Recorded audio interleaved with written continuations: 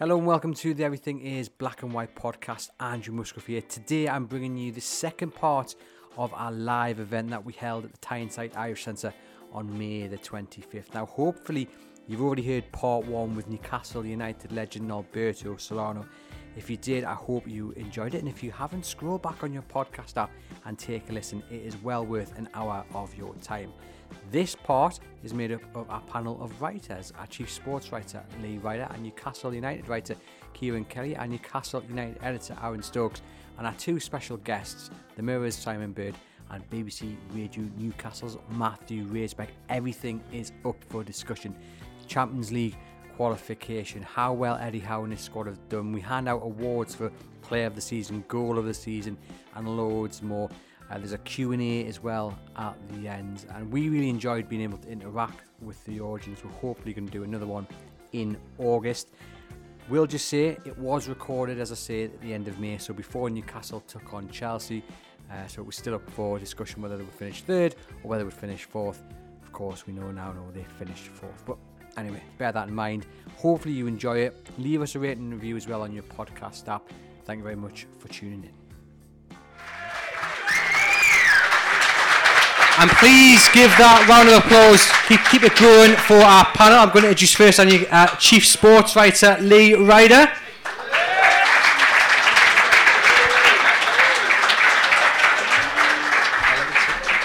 Next up is our Newcastle United writer, Kieran Kelly.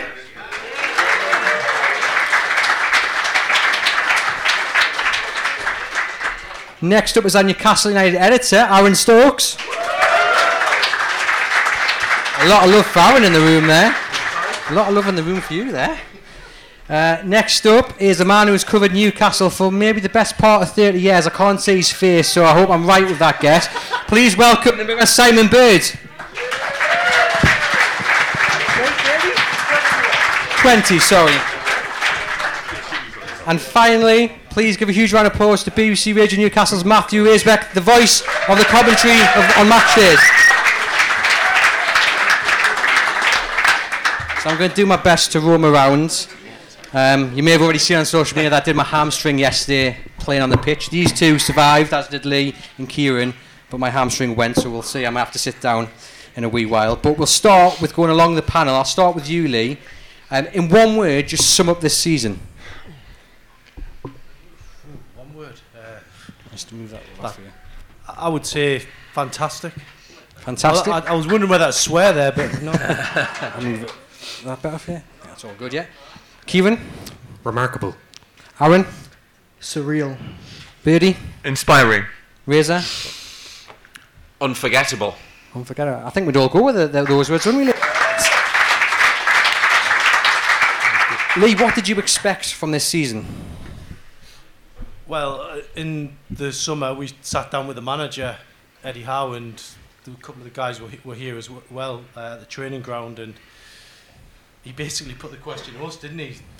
What do you think? And everyone, to a man, went around the table and probably said mid-table, top of the bottom half of the table or something like that. Cup run would be nice. So to get, the cup final and into the Champions League is just absolutely unbelievable. So those were the expectations at the start. But now we know the bar gets raised because Newcastle are a Champions League club again, which sounds brilliant to say. And next season's going to be a huge test. So hopefully we'll make some good signings. And Kieran, being in those press conferences with Eddie Howe, the pre-match ones, the post-match ones, when do you think for him it became something that is achievable to be in the Champions League? Do you think he never really let himself believe it, even when they just needed a point on Monday? Yeah, I think the Brighton game, maybe he's that pragmatic. He probably was only then he was like, okay, maybe we can actually do this. No, I think the interesting thing Lee mentioned there last summer when we had a little round table with them, and to a man he asked us all, and we all said top 10, cup run would be great, as Lee said, and he came back and said, interesting you picked league position.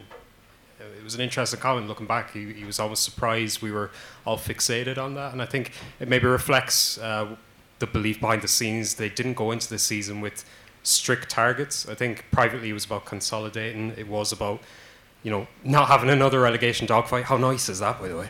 And they've just grown in belief. You know, you pick little markers through the season. That win at Spurs, going back to October, they went into the top 4 after that win. I think they got a lot of belief from that. I look at that Nottingham Forest game away. You know, that in hindsight, a real season-defining win. They went 1-0 down, rocking ground, come back to win that game. I just think they all believed they could do something special. All of them would say to you they didn't think it was top 4 last summer, but hey, they've done it. And one of the key moments in the season as well, Aaron, I guess, is bouncing back from that Carabao Cup defeat, because that is a key turning point. In Newcastle's season in the weeks after that could have crumbled, you know, being defeated at Wembley, but they didn't. They stood up, they were counted, and you know they've got to where they are now, and that's Champions League football. Yeah, the thing that I find really interesting about Eddie Howe's time at Newcastle is that he's been here 18 months, and there hasn't really been a blip. Yes, they've had a couple of draws and a little bit of, you know, sort of poor results here and there, but for the majority, you know, it's been plain sailing on the pitch. And I think in modern football, you've seen how many managers got sacked this season alone. For him to do that, you know, pretty much from when he came, it is quite remarkable. And I think a lot of that, you know, togetherness and making sure that they don't go on slumps is because of the players. Kieran Trippier, you know, for one, make sure that dressing room is absolutely on point every single day.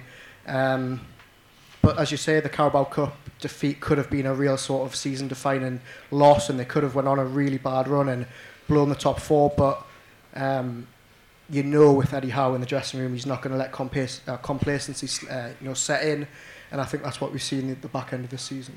And we saw that, Bertie, as well, even in the post-match press conference on Monday. I think he was asked, Eddie Howe, you know, what's it like to get Newcastle to a top 4? And his reply was something along the lines of, well, we haven't won anything yet. So he's not, he'll be happy, but he's not like celebrating that achievement because there's so much more he wants to achieve at Newcastle. Exactly. I think this is why fans trust Eddie Howe so much. He never gets carried away with the kind of, you know, the excitement or the you know, he could have lauded around Newcastle making big claims. He never does. He's so dedicated to his job, so dedicated to getting all the detail right, that he never believes that it's actually going to happen. I think they thought it might, but he never quite sort of would say it, would he? We asked him to say, can he say Champions League now?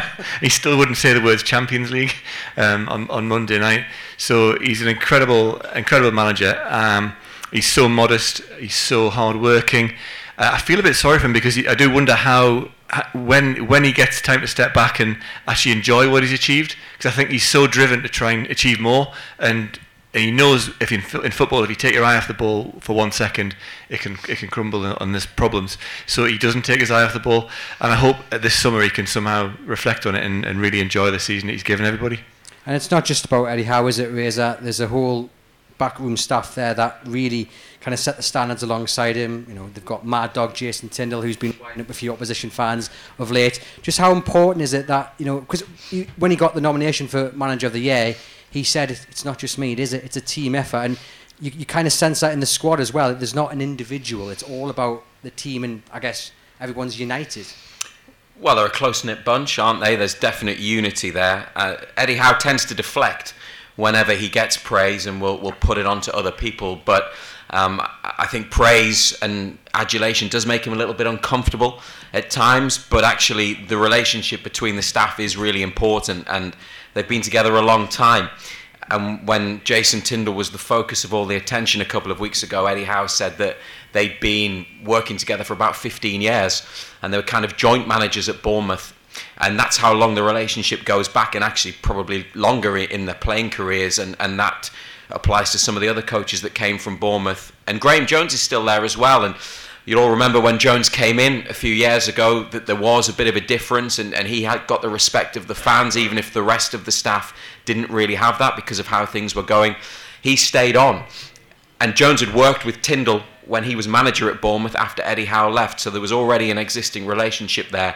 It's a really strong backroom team, and they've added more and more to it as they've gone on, not just coaches but other people in key roles behind the scenes, because that was one area of Newcastle, one of many, that was lacking in terms of personnel, investment and expertise, and they needed to grow that in order to make the club ready to take the next steps, which they have done. And I'm sure that it won't be the end of the growth and the additions to the backroom team, because if you look at the other clubs at the top of the Premier League, they've got a cast of thousands. Newcastle's still relatively small in that regard. So while we'll be focusing on the player recruitment and who might leave over the summer, there'll be more going on behind the scenes as well.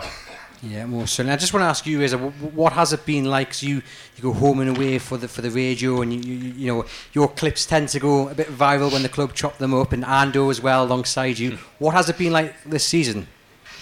Oh, it's been great, hasn't it? Yeah, because you go to matches now looking forward to the game, but also believing that they'll do well. Even if they don't win, it'll be a competitive game. It'll be a good match. They'll play good football. They'll wind the opposition up. And it's just fantastic. It's been a real joy. And you know, during the lockdown period when fans couldn't go, it was awful, really. We were lucky enough to still go, and that was never lost on us, but the football was really terrible. So to go from that to what we have now in the space of a couple of years, it's an incredible rate of transformation. But from our job, and this will apply to everyone else on the panel in the media, when Newcastle are doing well, when they're winning, when they're playing well, when they're having success, our jobs, our lives are easier, are better, because that's what we want to see. You know, on the radio, we'll do the match, but we do it from Newcastle's perspective, so it's what it means for Newcastle, you know, a bit less about the opposition. And when the goals are going in, when they're achieving things, when they're playing good football, when the atmosphere is so good, it's just brilliant, and it does make it all easier. And well, we all can't wait for next season, can we? Back in Europe. I did tweet after the Spurs game that I hope BBC Radio Newcastle clip up some of Ando's just screams of joy that he's put over the season. It's the chuckling, it's the laughter, because he tends to do it when they play Everton and Jordan Pickford concedes a goal, because he's got a bit of a thing about Pickford. But why's that? You know why that is. But the Isak skill that led to Murphy's tap in was another one that drew laughter and guffawing from Ando. But just mentioning Murphy, you probably all heard the clip, even if you didn't listen to the match at Watford just before the takeover. Just put it in the net. We've come a long way. Yes, from then, haven't we? Indeed. And Lee, I want to ask you about the fact that Newcastle have come so far in such a short space of time, because the project has been accelerated. It's going to have to be accelerated in the summer because they're in the Champions League. How does Eddie Howe handle that? Because even he will admit he's so far ahead of where the project was thought to have, where it would be this at the end of this season. I just think that the fan base is quite knowledgeable here, and people will know next season going in the Champions League is an added test. It's a test of the squad and the squad rotation, which we haven't had this season. And I think the Champions League, I mean, you're going into this competition, best competition in the world, best club competition in the world. We know how tough it was the first time we went in. Yeah, we beat Barcelona, but after that it was very difficult. And then under Bobby, the first 3 games they lost, managed to scrape through in the next round. But obviously, you know, the top teams caught up with them. And then obviously the Partizan Bell, great game, they got beat on penalties and didn't even make it. We're in the group stages anyway this time, but you're going to have to sign players that can deal with the competition. And obviously we've done a little piece about Lucas Moura yesterday. Probably didn't go down that well with everyone. But he's the type of player who's got that Champions League experience. Not saying they're definitely going to sign him, but he's the type of player who's got a hat-trick in a semi-final, I think, the Champions League. You're going to have to turn to those type of players in this competition. So I think that's probably the calibre that they're going to be looking at, someone who fits in the wage structure and has played in this competition. And Kieran, on the point of strengthening the squad, do you think the work has already begun? We know that there was 3 lists that we're kind of working from depending on where they finish. Now they know where they're finishing. I think the phones have been ringing off the hook and Dan Ashworth's been texting whoever to get the ball rolling. Yeah, I think it's a bit different from the Ashley Times. You know, they're planning for this window in January, so they plan a window ahead. So I think it's a challenge to be embraced, really. I get the point that, you know, we look at West Ham, how they've struggled with Europe, but the ambition at the top of the club now, they'll really want to attack the Champions League. They won't want this to be a one-off, and we know it's not going to be a one-off. The thing that's different, say, to what happened with Leicester a few years ago, Newcastle can keep their best players, but they can also bring in more players and quality players, because let's be honest, 3 or 4 elite players to that squad would make a hell of a difference. You know, that you could have someone coming in at left back who, you know, can complement Kieran Trippier on the other side, you know, who can offer a similar threat. I mean, they'll be looking at game changers, and I think the great thing is that they have the backing and the ambition that they are going to attack it. Yeah, and Aaron, Newcastle in the Champions League, what does that do for a player, as maybe Nobby mentioned, you know, Declan Rice, he's looking to go to the next step. The Champions League, is that should be a big enough draw, shouldn't it? Yeah, I mean, you never hear a player coming out and being interviewed and saying, "Oh, I really want to play in the Europa League." You know, it's always, "I want to play in the Champions League." It's a Wednesday night in Milan or a Thursday night in Minsk. I think there's only really one answer there. So it is just going to be. It's going to be transformational. I mean, I think if you're any player watching a Newcastle game on Sky, and there's been a lot this season, and you look out and you see War Flags and what they've done, what Eddie Howe's done, how the fans love the players, I think you'd be quite sold. I think if you add Champions League into that mix, I think it just becomes a full different ball game.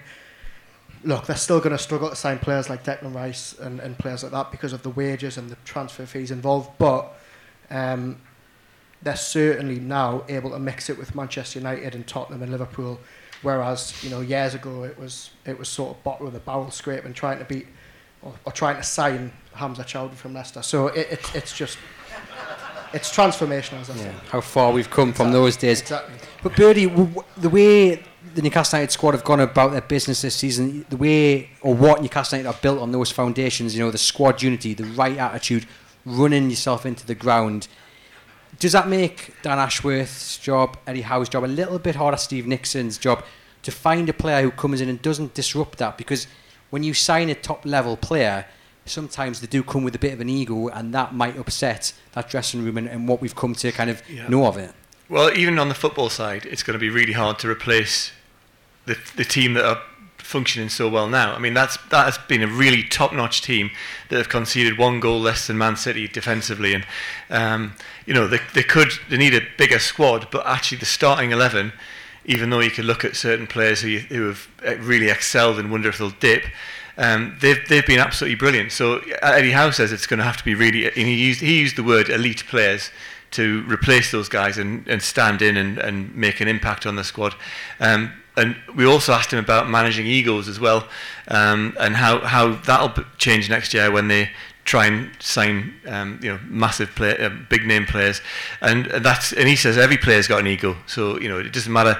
You know, Dan Burns probably got an ego, Bruno's got a big ego, but you still manage them, and if you have a strong like group of 5 players leading the team, it becomes not the manager's job, it's actually the players who are bringing it all into line. And I think that's what's happened brilliantly this year. We've seen they've all pulled together because there's a kind of a no dickheads policy, which is the famous phrase from the All Blacks, which Newcastle have got. So, you know, it's going to be really hard getting players who are going to improve that team, and it's going to be a struggle because Newcastle don't pay the same wages as Man United and Chelsea, and they're paying double what Newcastle are, 300 grand a week.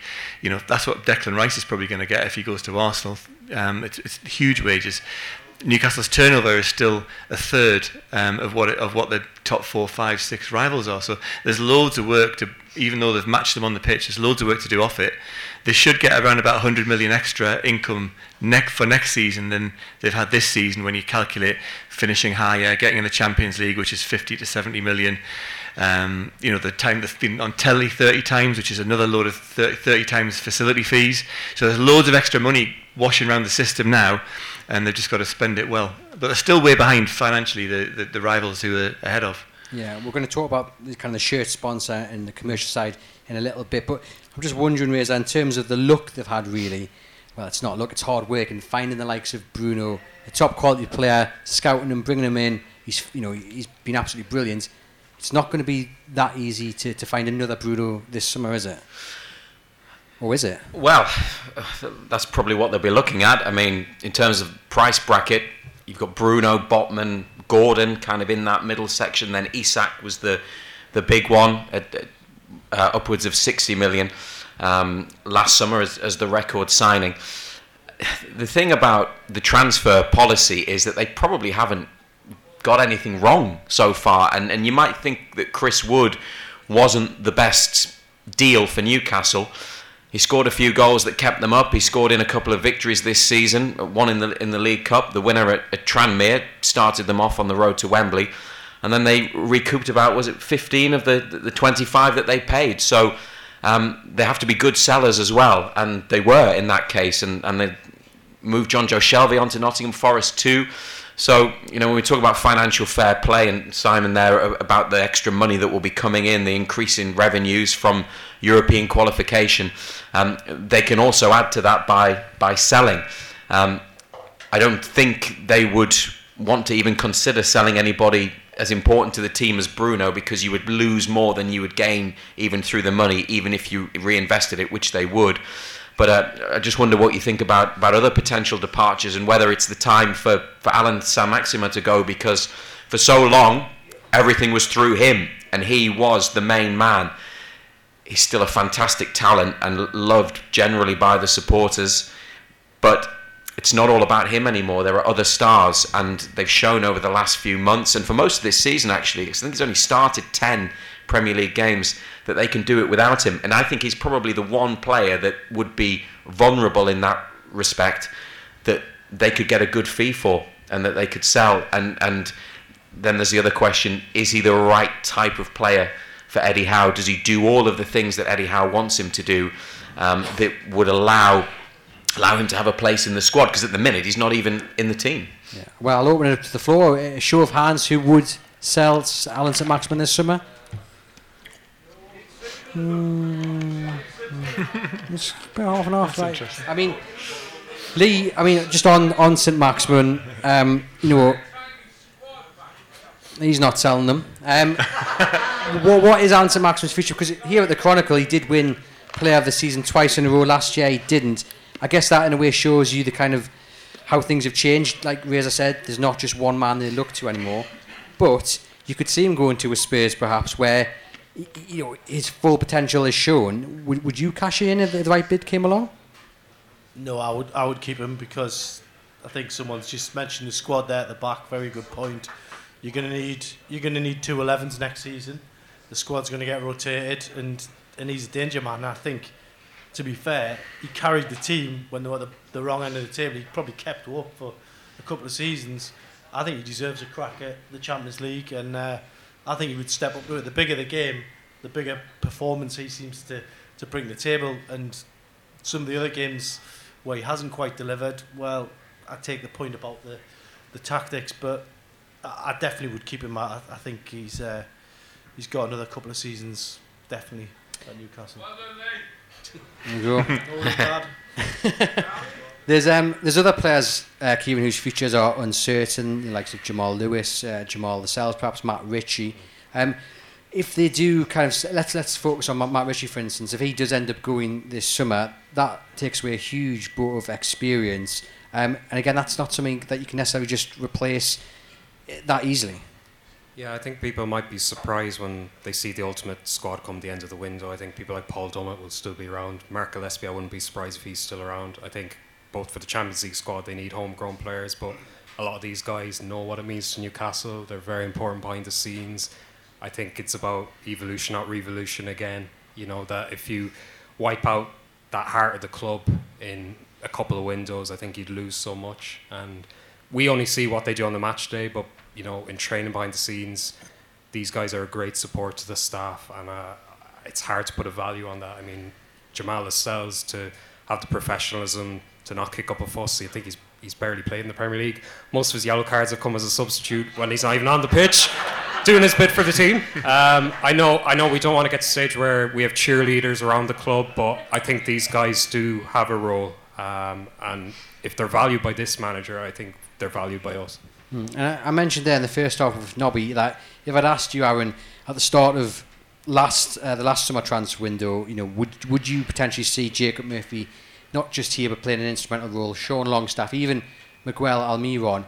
A lot of people maybe would have at least picked one or two of them and said, actually, let them go down the road to whoever. But here they are, them three have played such a crucial role in getting Newcastle to the Champions League. I mean, can you quite believe it? And what's the reason behind it, do you think? I can't quite believe it. I think if you were in a coma for the last 12 months and you woke up and someone said Newcastle are in the top 4 and Jacob Murphy, Sean Longstaff and Dan Burn are 3 of the most important players, you'd be thinking, I'm probably still dreaming here.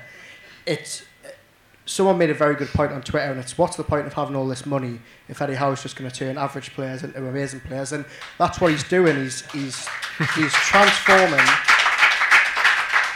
He's transforming what were once average squad players who we all thought didn't have a future, and he's turning them into just fantastic players. He's got a very, very good style of man management on the training ground.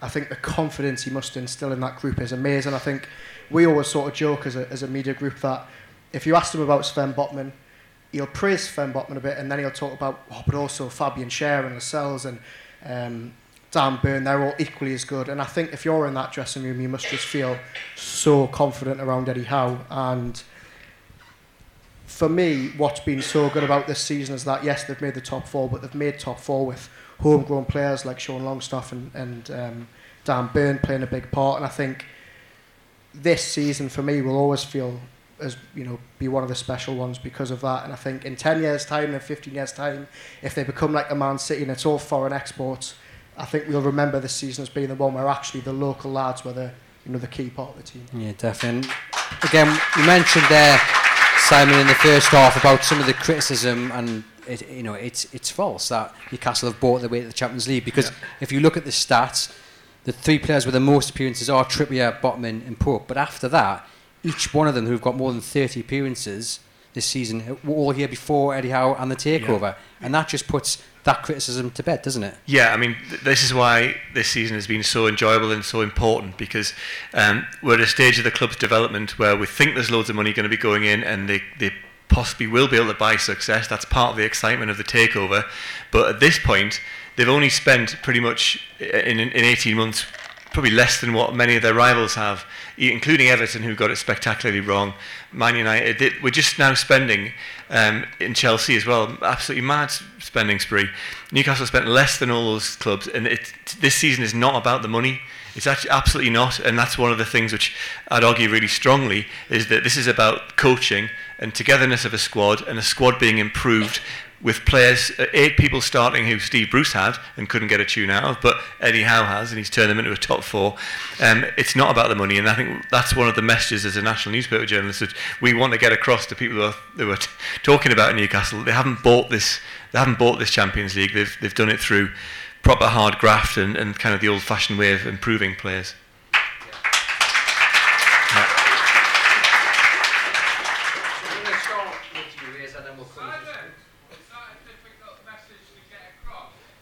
Go on, Sam. No, because I can just write it and say it, and no one really tells me what to write. So, if my chief sports writer writes that, I will ring him up and tell him though. So. There we go. I'm going to start with you, Reza, and then we'll come down the panel. Where do you think the one position, the priority position, lies for Newcastle? Oh, we didn't like that question. No, because they need 6 or 7 really, because the goalkeeping group will change. I know Kieran's mentioned Mark Gillespie out of contract, could stay, but they've got Karius. Dubravka wants to be a number 1 somewhere. He's probably going to play on Sunday because Pope's had his surgery on his hand. Carl Darlow's at Hull, but he's got to play regular football. So they're going to have to do something there, aren't they? They need a right-sided centre-back. I think they need another left-back. Probably most of us, I guess, would endorse any move for Kieran Tierney at Arsenal. But they've got quite a few left-backs and left-sided defenders in the squad. I think they need 2 central midfielders and a couple of forwards, so there's 7. One key position, I'd probably say central midfield, whether that's to free up Bruno so he can play at the right side of the 3, or just another body, because we saw this week they were very light in there, and Elliot Anderson came in and I thought did well, especially in the first half. He was carrying a knock actually, but had to play because of Joe Linton's late withdrawal. With all the extra matches, with 3 in middle of midfield, then they're going to need more in there, so that would be the position for me. And for you, Lee? Well, I think Eddie Howe, he's alluded to it already. The key thing is 2 11s, so he's pretty much going to have to sign players in every single position. I don't think you can nail it down to one positional department. I think ideally, once a team he can play in the Premier League, and then going into Europe, you want to freshen up with 5 or 6, changes in midweek. So, and plus you've got the 2 cups as well to consider. So, I think it's going to be a really interesting season in terms of Eddie Howe's selection, and I think the hard work probably starts now. But when that transfer window opens on June 14th, I think they're going to have to be ready. Kieran, for you, is there a position that stands out? Yeah, I think, like Razor said, that defensive midfield position, I think we forget they've done this without John Joe Shelby. Obviously, letting him go in January was a big gamble. Huge figure behind the scenes, and would have been an option who would have played. He would have actually got a few games given the injuries they had. I think if you could bring someone in, it would allow Bruno to play a little bit further forward, give him a bit more freedom. We know what a goal threat he was last season. For me, that's a no-brainer. And Aaron, we have a discussion weekly on the Monday show on our podcast. If you don't subscribe, make sure you do. It's a great watch. And often one of the comments is about, we talk about potential players from lower down in the league, your Tyler Adams from Leeds or your James Ward-Prowse from Southampton. And a lot of the comments are, you don't want players who are getting relegated. They're not the kind of players Newcastle should be going after. But I think you and I kind of disagree with that point. I don't know what you guys feel in the room. If Newcastle were to sign a player that got relegated, would you? Nick Pope, for example, worked out all right, didn't it? Yeah? That's true. You can't look at those players, and just because you go down, it doesn't mean you're a bad player. Yeah, I've got absolutely no problem with Newcastle signing players that have got relegated. As we've mentioned, Nick Pope was, an absolute steal at 10 million. You look at players from the past. I mean, I'm pretty sure Liverpool signed Andy Robertson and Sadio Mane from teams that went down in Hull and Southampton. So you look at the quality of teams at the bottom of the league this season, your Leicesters, even Southampton, Everton, Leeds. If any of those 3, go down, I think there's at least 2 or 3 players from each you'd think would do a job for Newcastle next season, whether that's been a starter or whether that's just been a nice bit of depth for when they're fighting on 4 fronts. Because they're going to have to look elsewhere than just that elite market, aren't they? Because I think Eddie Howe's already said we're not going to go and spend loads and loads of money. So they are going to have to be looking at free transfers, whether it's Lucas Moura or whether it is maybe someone who has gone down and they can get them out for a bit cheaper. They are, and they're going to have to be careful with the money. But I do think you're moving to the point where we've had the takeover and they might want to make a statement. Now, Declan Rice is probably going to go to Arsenal, and his wages are too much. But if they want to make a statement and start to buy titles like we've talked about before, you should go for one fantasy signing. I mean, they afforded Isak, and having denied that they had any money and there's no bottomless pit, and we hear all those messages coming out of the club that there's not a lot of money, but I think there probably is for one massive signing, and I think they should just go all out for Declan Rice. I think he'd be a brilliant addition. I think he's the best thing that's going to be on the market this year, and make a statement with that. Also, I would like Elliot Anderson to become a big part of the team next year as well. He's been homegrown. I think he gets into loads of really good positions, and I think at the minute his teammates don't quite trust him to just ping the ball in there when he's in a difficult, tricky position just in front of the defence. And I think if he's integrated a bit more, he could make a real impact as well. Just on that, the potential of a statement signing, we've seen at other clubs where the owner maybe goes out or he tells the manager he wants this player, he wants that player. Chelsea, for example, and the way it's gone there. Yeah. Is the refreshing thing in Newcastle that if the owners are open to making a statement signing, it will be done with the sign-off of Eddie Howe, Steve Nixon? It won't be just an owner saying, right, this is the player I want. I think we've asked Eddie Howe about Declan Rice, and we thought he would just bat it away and say no, but he said, yes, we want elite signings, and does that mean Declan Rice? Well, of course he's an elite signing. So we did that story about 6 weeks ago, and he wasn't knocking it back. And if you look at there's really clever fan videos come out after games where you see Graham Jones running on the pitch at West Ham, and he's got his arm around Declan Rice, and someone else comes in and has a little cuddle of him, and you think, oh, they're softening him up there, and it all adds to the kind of debate. But you do wonder whether at some point they're going to go, bang, here we are, this is what we are at Newcastle, and they get someone like Declan Rice. It's got to happen at some point. Well, the other person who we see in a lot of those kind of video clips is James Maddison, and again today Agent Trippier was, I think, trending on Twitter and about Trippier getting in the word of ear of Maddison, and I think it happened during the World Cup as well, didn't it? There was a bit of jovial banter about that. Would he be a decent signing for Newcastle, Reza? He's got loads of ability. where would he play? And that's the question. Where do you fit him in? Not just who do you drop, but given their style of play. I think he probably gets a bit of a hard time when it comes to physical output and questions about his work rate, because those who watch Leicester regularly will say that he does put the effort in, and he's one of their main men. It's interesting that he was kind of the big target for a while last summer. It didn't happen. Simon's talking about a statement signing. Someone like Declan Rice is probably a tier above where James Maddison is. He would improve the team, wouldn't he? Would improve the squad, but can they go bigger? Can they go higher now? There'll be competition for him as well in the summer. I don't know. I'm not sure. When I looked at Leicester and that squad, I used to think that Yuri Tielemans would have been perfect for Newcastle. I'm not so sure now, because he's coming to the end of his contract, but it's been tough at Leicester, and you shouldn't write him off after a difficult few months there. But the one from Leicester that I quite like is Harvey Barnes, who came on the other night, and with his energy, he's 25, he's their top scorer, he's got 12 goals, so he'll add that. I think he's kind of an Eddie Howe type of player. But there'll be a few takers for some of Leicester's main men if they don't get a result, and the Everton result doesn't go their way on Sunday. Yeah, 100%. And Lee, what we've seen already with the few transfer windows that the owners have had is that there seems to be a list. We saw it with the Hugo Ekitike, Chase didn't get him, they went back in, they didn't get him. So it was Van Botman first time around, didn't get him, did get him. Is that something you think they work off? They've got like an ABC list, and it's a small group of players that they like to target, and they will target them until the answer is a firm no, or they go elsewhere. Yeah, I think they don't get messed about on the wages.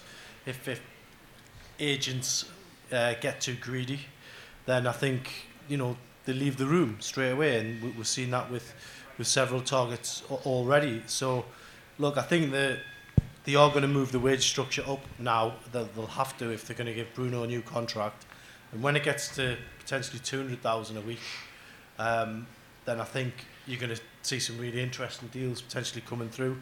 So that's one to watch. In terms of just going off what you mentioned before there, in terms of like the board and Dan Ashworth, I think Eddie Howe is probably the final say on deals, which sounds a bit crazy to say given he is the manager after all, but we've seen it before. Alan Pardew pretty much had to put out a Graham Carr 11 during his time. So I think Eddie Howe has made it clear. We asked him directly that question. He said, I want a strong hand in it. And I think he'll get it because, he's earned it, because the owners clearly love him. Gave him a massive contract last year, and stick with the manager's decisions, because if everyone else starts weighing in, then I think you start seeing a sort of a compromise. But that's just my opinion. And on Dan Ashworth, we know he had a really good reputation at Brighton, so making sure that the pathway was there for the youngsters to come through. They knew if they performed, there was a chance you'd get into the first team. How refreshing is it, Kieran, to have that at Newcastle now, when you've got Elliot Anderson there, but then you've got Lewis Miley, you've got Alex Murphy. A lot of them have gone over to Hong Kong for the Sevens tournament, and they know that when they play either over there or when they're playing their games here, the under-23s, often Dan Ashworth and Eddie Howe are on the touchline watching. That must be a huge boost to them to know, if I play well enough, I catch the eye, I've got a chance.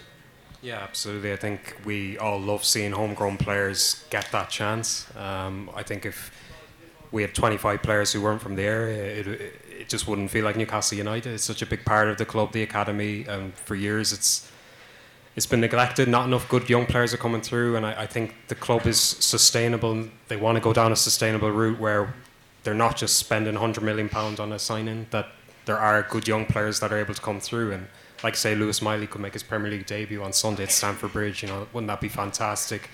I think Eddie Howe really is conscious of doing that, but it's a real balance this summer on Premier League experience. I think in an ideal world, he'd love to bring in more Premier League experienced people who can plug in, like a Maddison, but the dilemma he faces, you could have someone like Dominic Szoboszlai at Leipzig, more expensive but younger, higher ceiling, Champions League experience. Which one do you go for? What does the budget allow? For me, he would be a statement signing, but we're almost quibbling over Maddison when a year ago we would have all taken him. He's a fantastic player.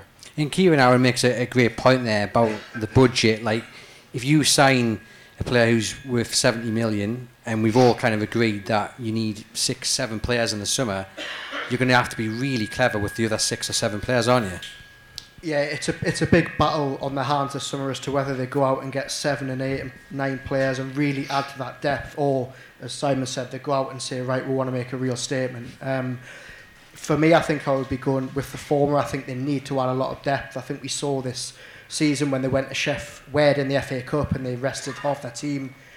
You know, that depth in the Champions League next season probably isn't going to cut it. But Eddie Howe, every time, you know, we've asked him this recently and we say, you know, what is the summer looking like to you? He still insists it's going to be very small, not a lot of changes. He keeps playing down the fact that there's money where, you know, we probably know that there is money if they need it. So, look, I wouldn't like to be Dan Ashworth and Howe because they've got big decisions to make. But as I say, I would like to see 6 or 7 new players brought in, some with Prem experience, maybe a couple with Champions League experience, but also a couple of youngsters as well that you can nurture, you know, that maybe don't cost as much. And Simon, just on the youngsters that are already at Newcastle, we've mentioned the pathway. We've seen Grant Kewell up in Scotland. It's not gone quite to plan. He did score yesterday against Rangers. Is that somewhere you think they maybe need to improve to ensure that when they are sending these players out on loan, they are actually getting some game time and actual experience to aid their development? Well, that's one thing that other clubs do quite well, and it's a bit controversial, but Chelsea had like 40 or 50 players out on loan last year. They have a massive... Well, they win the FA Youth Cup at under-18 level and under-21 level virtually every year, and the England ranks are packed with Chelsea kids. So I think Newcastle could learn something a bit from that, although you probably don't need to do it to the extent Chelsea have. They basically need a layer of 18 to 23-year-olds, which you develop and you buy in, you pay them quite well actually, but then you loan them out and then they suddenly get a value of 20 million or 10 million if they do well somewhere in the Championship, and then you just kind of recycle the money which you put a bit into them and you make profits. So that's another layer of the club which they'll get right eventually over the next 3 or 4 years, I think. Yeah, most certainly. I think Eddie Howe, as maybe already mentioned, has already alluded to the fact that he's going to need a big squad, Reza, to make sure they can handle next year. I mean, it's one thing to build it, but how would you keep everyone happy as well? Because we mentioned there Alan St. Maximin staying, but if he's not in the first team, do people then start to get a little bit grumpy that they're not playing these Champions League nights, or do you think everyone's just going to be happy to be part of the journey? Well, they'll have more matches next season, won't they? And especially if they go on a run in either or both of the domestic cups again. So there'll be more opportunities in theory for players to play. Talking about young players though, and Kieran mentioned Lewis Miley. They had Harrison Ashby on the bench in the late change on Monday that saw Elliot Anderson start. Anderson's still 20, obviously Miley is just 17. You can have players under the age of 21 outside of your Premier League 25-man squad, so that can help as well. And Simon's right about a layer of academy players or under 21s under the first team. A lot of Premier League clubs can do that. Southampton signed a few from Manchester City last summer, didn't they? Including Romeo Lavia in midfield, who might well get a big move this summer. And he could be someone that Newcastle potentially look at because he's young, so he wouldn't go in the Premier League squad. It's another body. They're just going to need depth, and it is hard. It is a balancing act, but what can happen is what we've seen this season. Who would have thought that until his injury in the Everton match last month that Sean Longstaff would have played in every Premier League match? He didn't start the season in the team. He was a substitute, got his place, held on to it, and he's been fantastic. So there'll always be players who maybe you don't expect to play a big role. Murphy's another, Almiron, that come through and perhaps surprise you, and others like Sam Maximo, who you would think, well, surely if we're going to do well this season, he's going to play a big part, and it hasn't been the case. So that'll be, I'm sure, the situation again next season. Yeah, fingers crossed. Lee, I just want you to give an insight to our guests here about what it's like to cover transfer stories for Newcastle United, because it was always busy, but this summer and from now on in, it's going to be even more busy. And people are going to, you're going to see a lot of agent talk about Newcastle being interested and what have you. How difficult is it as a journalist to kind of sort the rubbish from the actual truth? Well, I think we get a lot of information from agents who sometimes like to push the players when there is no genuine interest. So you do have to kind of go through that and sort it out. I mean, I wouldn't say every single link could be classed as rubbish, because sometimes a player does get offered to a club, or they have watched them. We had a great source who used to give us how many times they'd watched a particular player. So there's many different ways. Had a lot of press officers over the years kind of take me to one side and try and get me to say who the source is, but the truth is there's probably about 12, 13, 14 sources, and it's not just one person leaking the information. That's almost like a ridiculous idea, but there's certainly people that have been within the club who do give you some information, which is always helpful, because then you know that the story is definitely correct and you can go and write it. And it's nice to be first. You're not going to be first every time. No, I don't think any journalist has got 100% record on transfers. I don't believe that, but it is nice when you do get one, because that's kind of the bread and butter for a journalist. What's refreshing in many ways is, Eddie Howe was grounded, but also Newcastle United fans are very grounded. As soon as the takeover happened, it was Mbappe, it was Neymar, from people who probably had never stepped foot in St James's Park. Who are you talking about there? Simon Jordan? I wasn't going to mention any names. Thanks, Kieran. But yes, everyone is grounded. I don't think anyone in this room is realistically expecting a Neymar or an Mbappe, and that's just refreshing that we talk about why Newcastle have done so well. It's everyone's pulling in the same direction. I think that applies also to the expectations off the pitch of the fans, to what the club can achieve in the market as well as actually on the pitch. Yeah, and they've proved they can get bloody great players who aren't, world famous. Look at Isak, look at Botman, look at Bruno. How many of us had watched them before they joined Newcastle? Show of hands? Not many. I think they don't need... They've learned from the Man City model. They went out, they got Robinho. Yeah, loads of headlines, but that was not a successful signing for them. They learned a lot of lessons, Man City, from that. And I think when the owners first came in, a lot of people forgot that there was a lot of talk, they're going to go crazy, they're going to go wild. They've been very process-driven, and I think that's been at the heart of the success. Going for Eddie Howe when the Unai Emery deal fell through, they stayed calm. They got a manager who's a builder. They've been very, sustainably patient, slow steps. As I say, this summer, I don't think it's just going to rocket. I think they're going to keep doing what they're doing. There are players there that I still think can improve more. Joe Linton, year on year, has been remarkable. Look at someone like Anthony Gordon. It's easy to forget they signed him in January. Imagine him with a full Eddie Howe pre-season. He's going to be a big player for the club as well. Yeah, fingers crossed. And just on the topic of critics and national pundits, Aaron, there's been obviously a lot of focus on Newcastle, and we've mentioned there previously about the accusations of Newcastle buying the Premier League, and people write them off, saying they're not going to maintain the top four push. That's really helped Eddie Howe kind of push this United against the world kind of element within the dressing room. Yeah, I think that has certainly helped national pundits and journalists who probably, as you say, haven't stepped foot in St James's Park, writing them off saying they're going to do this when they're not. And also, I think what has really spurred the team on this season is how wound up the likes of Manchester United and Liverpool and all these teams have been getting by, their time wasting or their game management or whatever you want to call it. There's a real feeling in that dressing room that it is them against the world, and that's just how they want it. I think that's how Eddie Howe likes it. They always want to be sort of, playing with something to fight for. They don't want it to get too easy. And I would just say that a lot of these critics and pundits, as I say, they've got headlines to write and newspapers to sell, and they probably don't know the ins and outs of Newcastle like us fine journalists do. Yes, you should come up and do a bit more research. Simon, I just want to have a word on the owners. I mean, they definitely could not have predicted how it's gone so far. They were on the pitch at half-time, which I thought was a little bit risky. Had Leicester grabbed the goal, that could have come back to bite them in the backside. But it's now a big summer for them as well, because obviously they've got this ambition. They've now got to kind of follow it up and back Eddie Howe and make sure there is a squad there that can fight on all fronts.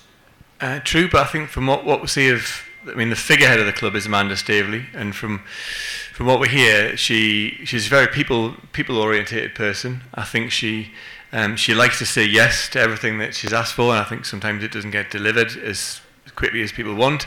But she does. I mean, they haven't put much of a foot wrong, to be honest. In the last, 19 months, they've got a lot right, more right than people who. I mean, there were in that first month, there was a bit of a scattergun approach about appointing the new manager. They didn't quite get it right first time, and there was a lot of criticism coming their way, saying they were a bit clueless, and they were asking stupid questions which real football people should know the answer to, and that kind of thing.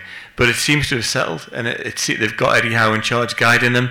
And she went up to Eddie Howe on the pitch after that, and during the celebration, straight after the match, gave him a big hug and said, "Thank you so much." And I think that kind of indicates how much they can lean on him for their advice. They've not put a foot wrong. They've not. The Saudi thing keeps bubbling under. My argument is, yes, there's criticisms to be made of the Saudi regime, but why you can't continue telling those criticisms through the lightning rod of Newcastle United. If there are things going wrong in Saudi Arabia, get on to the government about it, get on to other people or businesses about it. So just don't tell it all through Newcastle United. It's not Newcastle United's fault, not the fans of Newcastle United's fault that it's owned by Saudi Arabia. They just want to have a good time and support their club. So that'll bubble along and be controversial in Europe next year. I think you'll see protests from Champions League fans that Newcastle come up against, and that'll be an issue. But in terms of running the club, they've been really cautious, really sensible, and it's all working so far. There'll be difficult times, but they've done really well.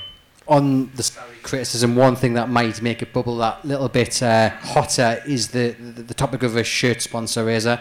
It's believed to be, I think it's Celsa, you pronounce it as. I mean, first of all, the importance of getting more revenue on the shirt sponsor, it's massive for Newcastle, isn't it?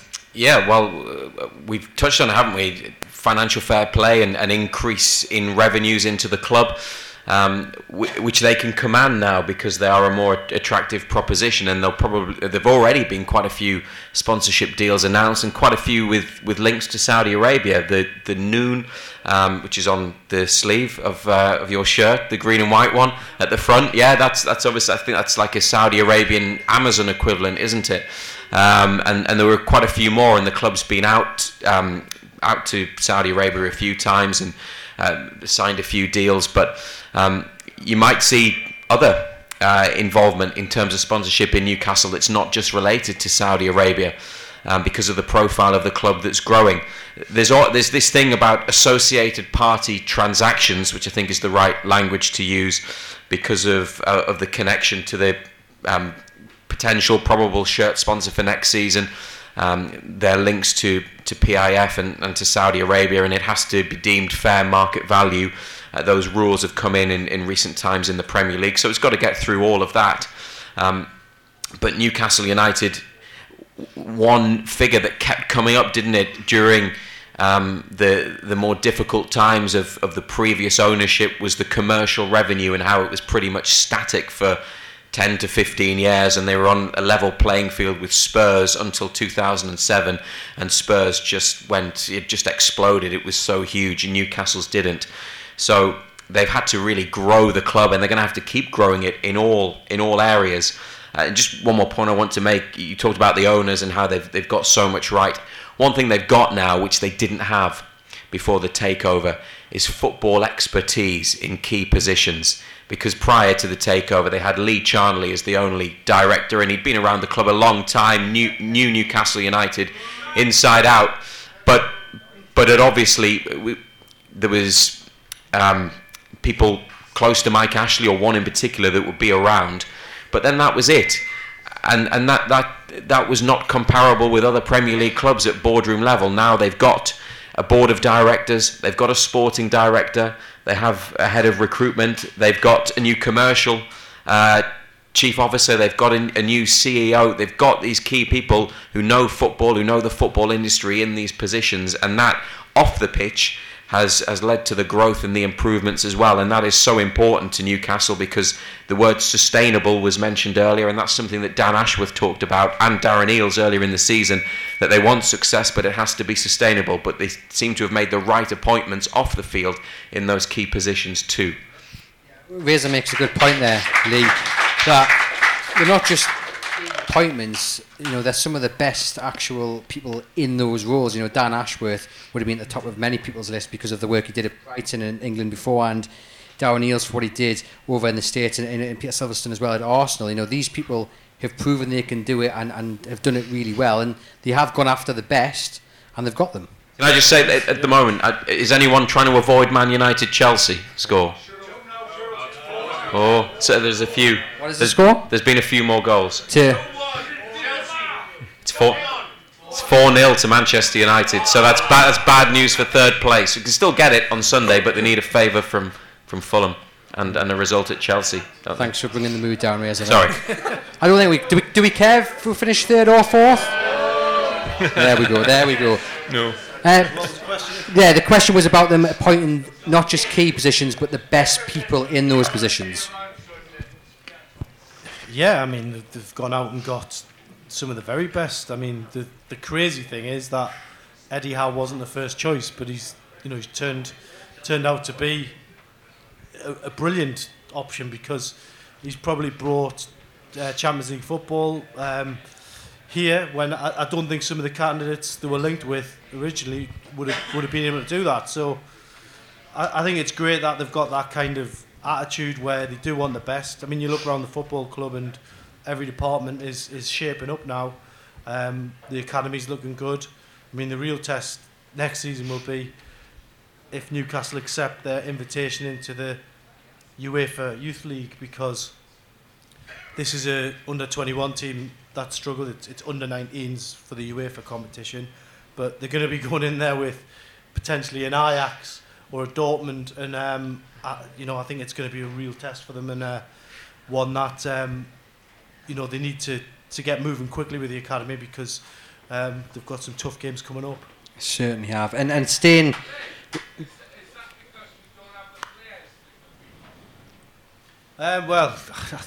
Did they get beat 7-0 off? 7-1 off Sunderland at one point this season. I mean, so I think because of the neglect that came before at the academy, Middlesbrough and Sunderland's academies are like streets ahead of Newcastle's. So this is a huge issue, and it's all right losing your local games, but when you're going in against Ajax or Dortmund or Barca or Real Madrid, then it could get really severe. So I just think that that's an area of the club that really needs to sort of knuckle down and produce some talent quickly. Yeah, and we're using Dan Ashworth's knowledge and experience in there. And they've already started to sign players, as we mentioned, the likes of Alex Murphy and a few others. So it'll be interesting to see how they get on. Stopping with off the field, Kieran, one of the big subjects that people always want to talk about is stadium expansion, because it's very difficult to get a ticket these days. The good news is, they've got the land back just outside there, so it's looking likely at some point they will expand, but that's not going to be an easy job, and it's probably not going to be a quick job either. No, I think it's just refreshing to know that they want to exhaust every possible avenue to stay at St James's Park, because I think everyone in this room would ideally like to do that. I mean, it's where Newcastle United have been their whole history. It's in the heart of the city. I mean, what other club has that? Every time a visiting fan comes up here, they tell you about how they can just walk into any pub. Not so much welcomed in, but they can actually walk in. You go anywhere else in the country, you can't do that as a visiting Geordie. So I think it's so unique, so special, and so refreshing that the people actually recognise that, because we've had owners who didn't understand the power of the fan base before. I mean, if the past 18 months have taught Mike Ashley anything, it's like, why? Why didn't you just put a little bit of love in this club, and look how far it takes you? It's incredible. But yeah. Sorry to bring him up, by the way. Won't bring up Steve Bruce. Don't worry. Aaron Keevan makes an excellent point there. Do you think the likes of Amanda Staveley, Mirdad Gudusi, Jamie Rubin, who's got an excellent left peg, hasn't he? What we saw at half time, and the chairman as well. Do you think they've been going to sign him up, get him part of the squad? Do you think they've been caught a little off guard about the emotion of the place? And I mean, we saw Amanda on the pitch at full time with tears in her eyes and what have you. She's definitely got caught up in it all. Do you think the rest of them have as well? Yeah, certainly. I think for how long it took Amanda Staveley especially to get her hands on this club, so many failed attempts, I think it'll mean a lot for her. I think every time you hear her interviewed, every time you speak to her, she always goes on about how she can't sort of understand the gravity of how, you know, supportive this fan base are, how much they love the football. I've seen some very, very bizarre criticism of her from, again, sort of the national pundits who say that she's inauthentic and, you know, it's all sort of for show. But I watched her give Graham Jones about a 90-second hug the other day, and you could tell that it was, you know, all genuine. She generally has a really close relationship with the players and the staff. They've done a lot of work behind the scenes to bring the living wage up for the staff who work in Shearer's Bar, and on a match day, I just think, like Eddie Howe as well, I think if you didn't know, you would think they were Geordies because they've bought into what the ethos is of Newcastle United. And as Simon touched on earlier, they've got pretty much everything right at every level so far. Yeah, I think if you've seen some of the photographs from Monday, our photographer Ian Bewis took an absolutely brilliant one of Amanda Staveley talking to Nick Pope after full time, and she's just like, I think she's got her hands over her eyes, hasn't she? She can't quite believe what Nick had to do to get that point. I'm going to come out and I'm going to ask you guys for some questions. But before I do that, just a quick. We'll go around the panel one final time. Birdie, I'm going to come to you first, and after your moments of the season. Oh my God, there's been so many where we've just half stood up in the press box and we've gone, what? How has that happened? I think probably. What was it? Spurs at October? 5-0 up after how many minutes? 25 minutes? That was just jaw-dropping and fantastic and fantasy land. It was brilliant. For you, Razor, what's the kind of the game changer moment of the season? Maybe it's a result, maybe it's a goal. What was the moment where you saw the season kind of turn? I've just done a piece for our build-up program on Sunday, which starts at 3:30, by the way, an hour before kickoff. It's basically a season review, and I was trying to keep it to 5 minutes. It's 10 minutes, and you can't put everything in, and that's the difficulty. You don't know what to leave out because most of it has been brilliant. So many good things. Kieran mentioned the Spurs match away in mid to late October. That was when I started to think, well, actually, something's happening here. Not that I didn't believe it wasn't possible, but that was the moment the realisation hit me when they beat Spurs, and they beat them comfortably as well. They didn't even threaten to come back, did they, when Kane scored just after half-time. In terms of a moment of the season, obviously Dan Burn against Leicester was just, it took the roof off the ground, but Sean Longstaff's first goal in the semi-final second leg, because Southampton weren't great, and they've had a terrible season. I think that's when we knew that we were going to Wembley, and that was just special. And for another Geordie to do it as well was really meaningful. Yeah. Lee, I'm going to come to you for the goal of the season. Again, so many to choose from, but is the one that stands out? Well, I think, given that I tweeted that Jacob Murphy's goal was goal of the decade against Spurs, then I'll probably have to say that. Yeah, I mean, didn't even get on goal of the month, like, you know. But yeah, for me, that was a quality strike. I mean, it's against the French goalkeeper, captain, and he doesn't even move. And I was so pleased for Jacob Murphy because he'd had a couple of attempts at goal coming off the post, and yeah, that for me was just got the party started that day. Yeah, I think maybe he heard Ando, and Ando wasn't shouting, "Put it in" after that, was he? Well, that's what he does now. He just puts it in the net, so he took the advice on board. Well, on that, let's just have a quick word on Jacob Murphy's shithousery. We'll be honest, and we'll call it that. He knows what he's doing, doesn't he, Kieran? I mean, there was a moment against Leicester when very late on, and Newcastle get a free kick after a bit of pressure. I think it was just after Nick Pope's save, actually.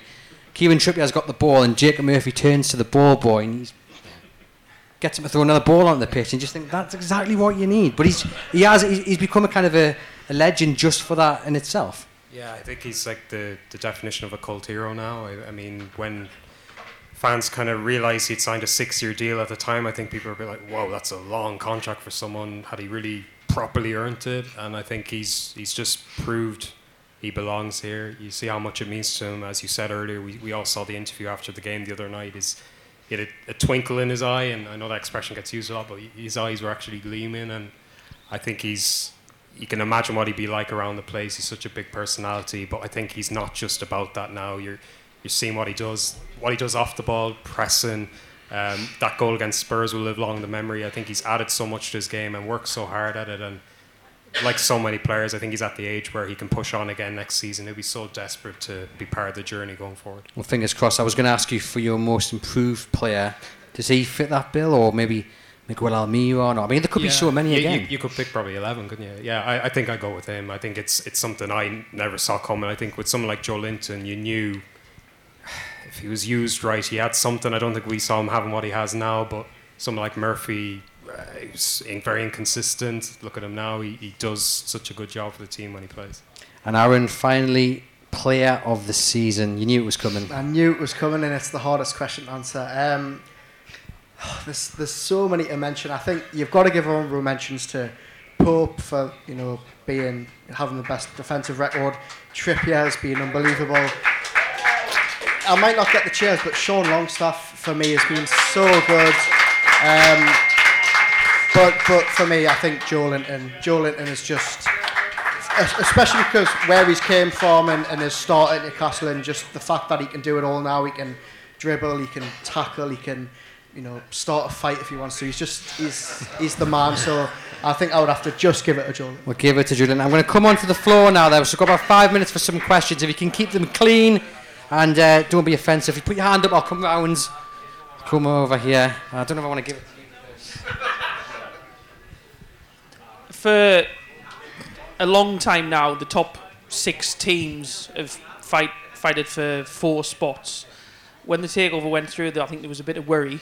After this season, how much worry do you think there is in the traditional top 6 now that we could really upset that? We'll go to Birdie. Oh, I think they're terrified. No, they are. They're dead worried. I mean, look how Chelsea have collapsed this year, which is fantastic to see. And that's why I think when the takeover happened, the Premier League started to tweak their rules. And you mentioned, what was the phrase you used before, about the contracts where related party transactions. So Saudis can't just bung money into Newcastle indirectly like they kind of did at Man City, who have 115 charges facing them, financially wise. Just mention that. I think Newcastle will avoid all that, but the top 6 have been rattled, and I think Aston Villa have shown this year they can mix it as well. So you're probably looking, to finish in the top half of the Premier League now. You've got to be a really top-notch team. And I hope more teams can kind of keep rattling that. We don't want this to become. I mean, Man City have got 4 titles out of 5 now, and I think it's in danger of becoming the Premier League a one-club league in terms of who wins it. And I think we need that to be kind of shaken up as well in terms of who's actually going to win it. So, including Newcastle as well being up there. There's no doubt that those teams at the top would have felt straight away threatened by the prospect of a resurgent Newcastle. And that is what we've seen this season, because as Simon says, they've shaken it up. Brighton are in there on merit because they've been fantastic. Didn't beat Newcastle somehow, especially away from home earlier in the season, but haven't they been really refreshing to see that? Aston Villa in the mix, and even Brentford and Fulham for a time. But also the teams at the bottom didn't want to lose a relegation rival, a contender, to go down, because it made their task of staying up possibly harder. So at both ends, Newcastle improving and being given a new life through the takeover was a problem for all their other Premier League teams. Certainly so. Just a question for Simon. Delaney and Holt are always against the tune, right? Who are? Delaney and Holt. Oh, right. Articles. Yeah, Miguel Delaney and Oliver Holt. Yes, and Sports Holt, writers. Oliver Holt. Are always, if Holt's on about golf, Newcastle get a mention. Yeah. Right? Yeah. Do you not fancy chinning them?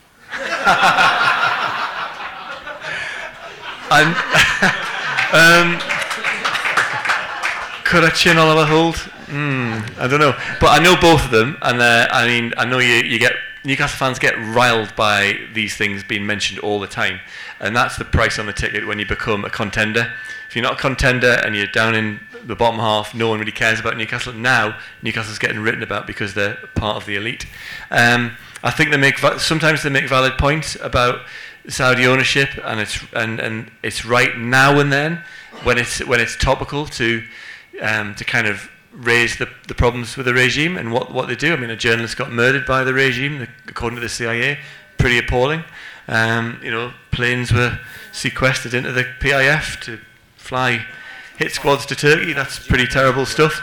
It's okay, journalists writing that, but like I said before, I think just kind of trashing Newcastle on the back of controversies in Saudi Arabia because they're owned by the nation is not the right thing to do, because there are other ways and there are other means to protest that.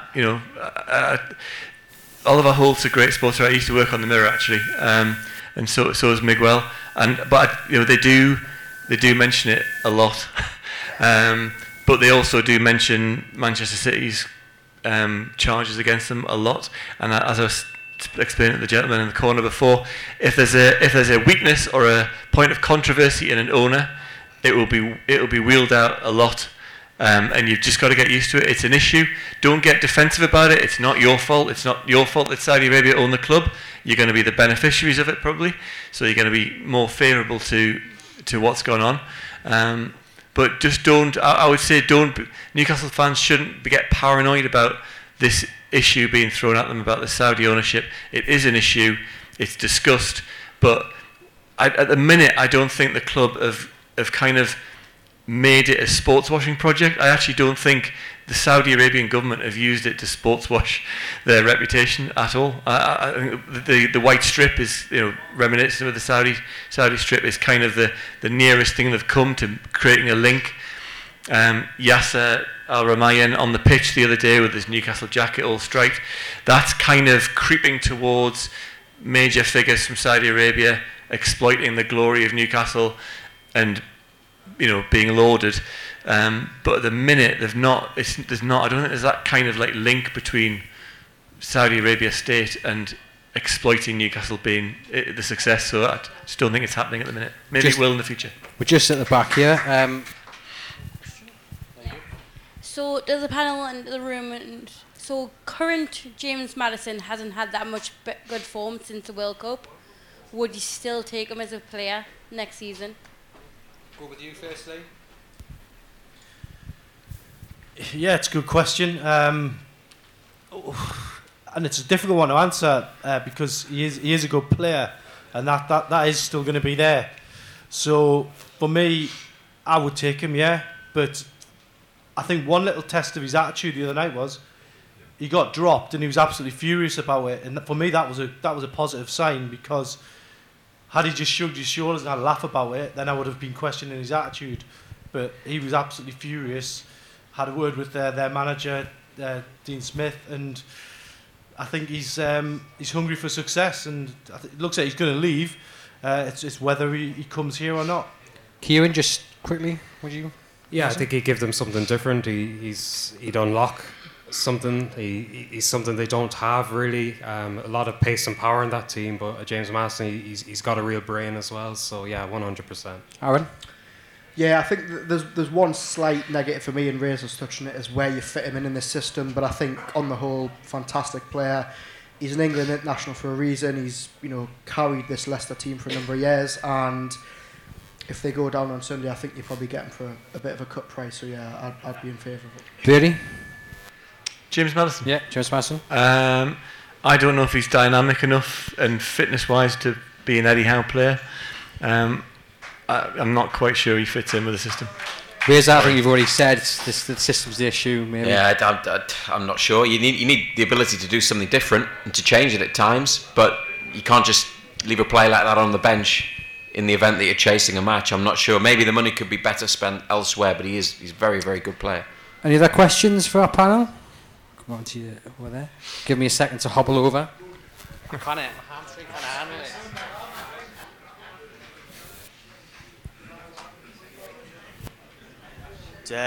A player that doesn't get a mention, Karan Karol from Australia. I know he's been quite quiet for Hearts, but the other day he scored against Rangers to make it 2-2. Would you give him a chance for next season? Yeah, I watched that last night, the 2-2 draw, and delighted to see him get the goal and have that moment. He probably hasn't had a great stint with Hearts, but that moment could carry so much from next season. we've seen Eddie Howe have Elliot Anderson around this season, and he hasn't played as much as he would like, but he's still, I think he's had 25 appearances in total, whether they've been 2 minutes, 3 minutes, whatever, and he's had that experience.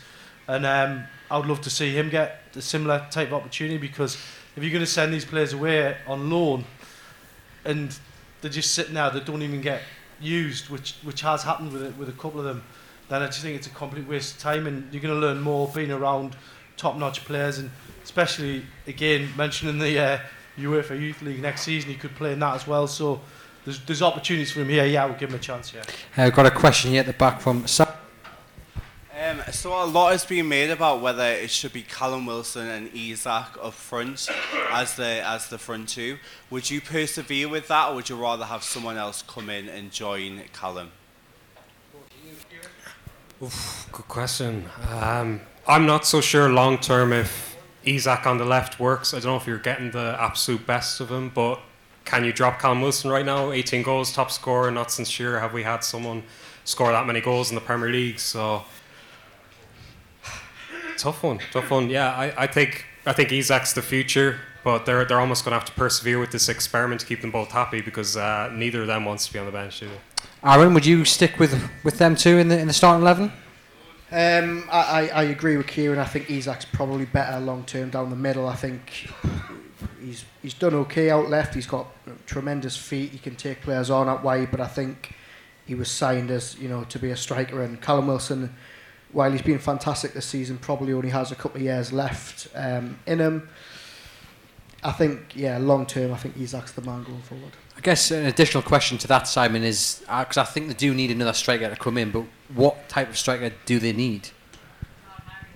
Good one. Harry Kane would be all right, yeah, along with Declan Rice. Yeah, that's good. That's job done. Ivan Toney, are you putting a bet on that? I think Isak's the future centre forward of Newcastle United, and I think there'll be enough games next year for Callum Wilson to start there. I think the team looked much more dangerous when they had a weapon on the bench, like whether it was Isak to come on or Callum Wilson to come on after 60 minutes to do that. I think I'd rather be a centre forward playing half an hour at the end of a game and scoring a goal than slogging away 90 minutes on out of position. So I think Isak's the future, basically. You might get more out of Callum Wilson longer term. Take your point, Aaron, about his age. If you have other striking options because of his ongoing fitness issues. Now he's looked pretty sharp and in great condition recently. I think he's got 11 goals in 11 appearances, but with extra matches next season, you've got that option of playing Isak instead of. Wilson can come in for some games, but I agree with you, they need another forward. Maybe they need someone who can they might look for a younger player, a bit, like Hugo Ekitike last year, although I'm not sure whether they'll revisit that, but a player that I'm quite interested in, I haven't seen enough of him, and I'm looking forward to watching him on Saturday, is someone that would have been at Brighton, I'm sure would have crossed paths with Dan Ashworth, is the Coventry striker Victor Gyökeres, who scored loads of goals this season. Now, it would be a big step up into a Champions League team, but if you look at where they will direct their spending in the summer, they've got two forwards there. If they're looking for somebody else who might not expect to start every week and play, that could be an option, but he's had a really good season, and I think someone like that, if not him, could be the right sort of profile. Interesting. Someone to come. Any final questions? I mean, that's the final one. Grant? Two fringe players you didn't talk about were both right backs, Manquillo and Kraft. Do you think either of them have got any future at the club? And Kraft had a very good spell at the end of the season last year under Howe. Yeah, I think Javi Manquillo, he's been a very good servant. He's filled in. He's been with them through the bad times. I think it's probably the end for him. I think there'll probably be a lot of suitors back in Spain for him. Emil Kraft, I feel a bit sorry for, because, as you say, he did fantastic to fill in for Kieran Trippier last season. A really bad ACL injury in September, which has ruled him out for the entire season. I think next year, they obviously signed Harrison Aspie in January to sort of be Trippier's backup for whatever reason. He hasn't really played. I think Kraft will certainly be kept round and play his backup with so many games next year.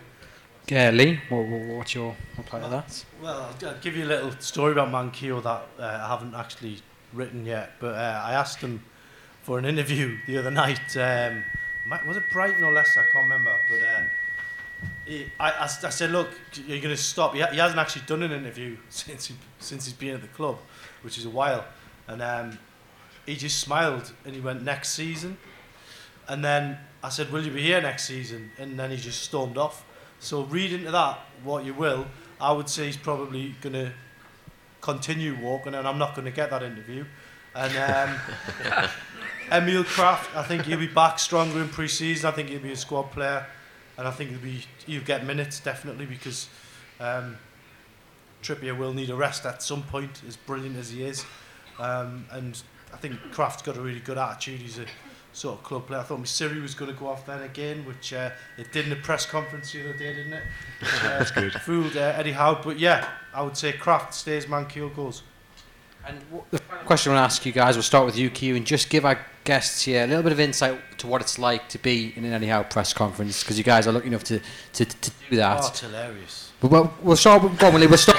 It's hilarious.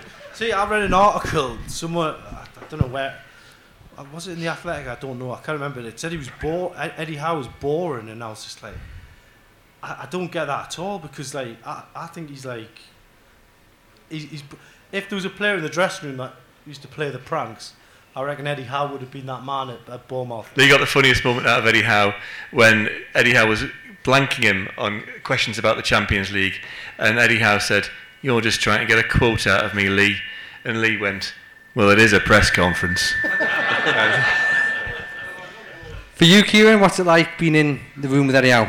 Yeah, he's so measured and polished, almost infuriatingly so. You know, you want to get something tasty off what Ten Hag has said or Jurgen Klopp trying to wind him up, and he's so cool and composed. And actually, as annoying as that can be for a reporter, I think it's brilliant for the club, because it's an emotional club, it's an emotional city, and whether the fans, and the win, lose or draw, he's so level.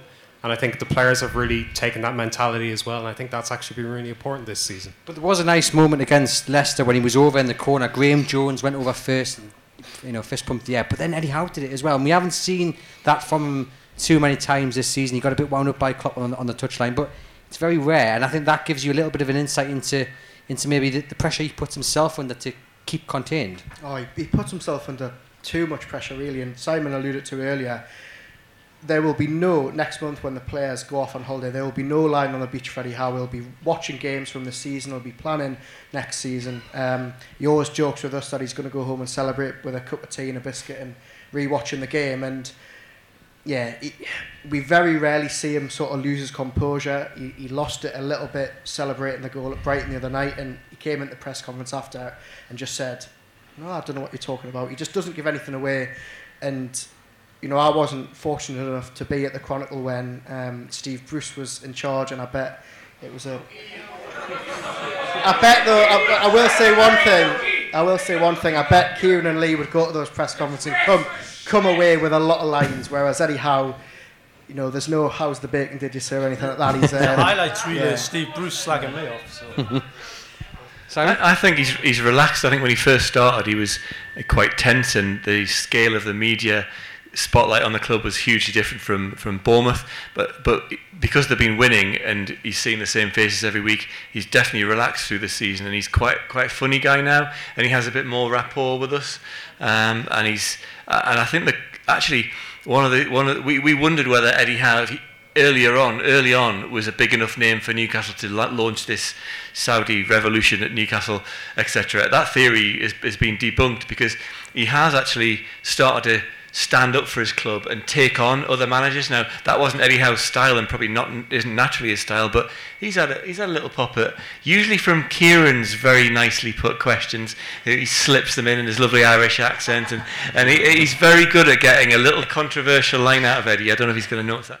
And there you have it. That's the end of the episode. There was a little bit more, but it appears that my recording equipment ran out of room, so I do apologise for that. But it was only about 5 minutes more, and the lads discussed whether Eddie Howe was worthy of the Manager of the Year accolade. So it's fallen quite nicely, because as it has transpired, Pep Guardiola won it. So it's a relevant question on this podcast. But to you guys, thank you very much for tuning in. As always, please leave a rating and review. Share the podcast if you enjoyed it as well. And we'll see you very soon.